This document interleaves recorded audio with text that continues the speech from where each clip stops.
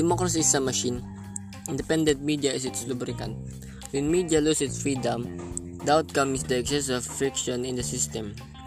It is still in the democracy that the citizens are well informed about the society they live in and the decisions they make about the society. Whether its perceptions about the government and the opposition is objective.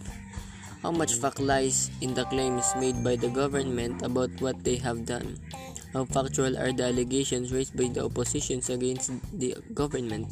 Only responsible media with the proper editorial policy could inform the citizens with reports and analysis about the society they live in. To ensure that the information distributes without any congestions, the editorial policy has to be independent in all senses, right from the government to market forces. No one should interfere in the editorial policy of media.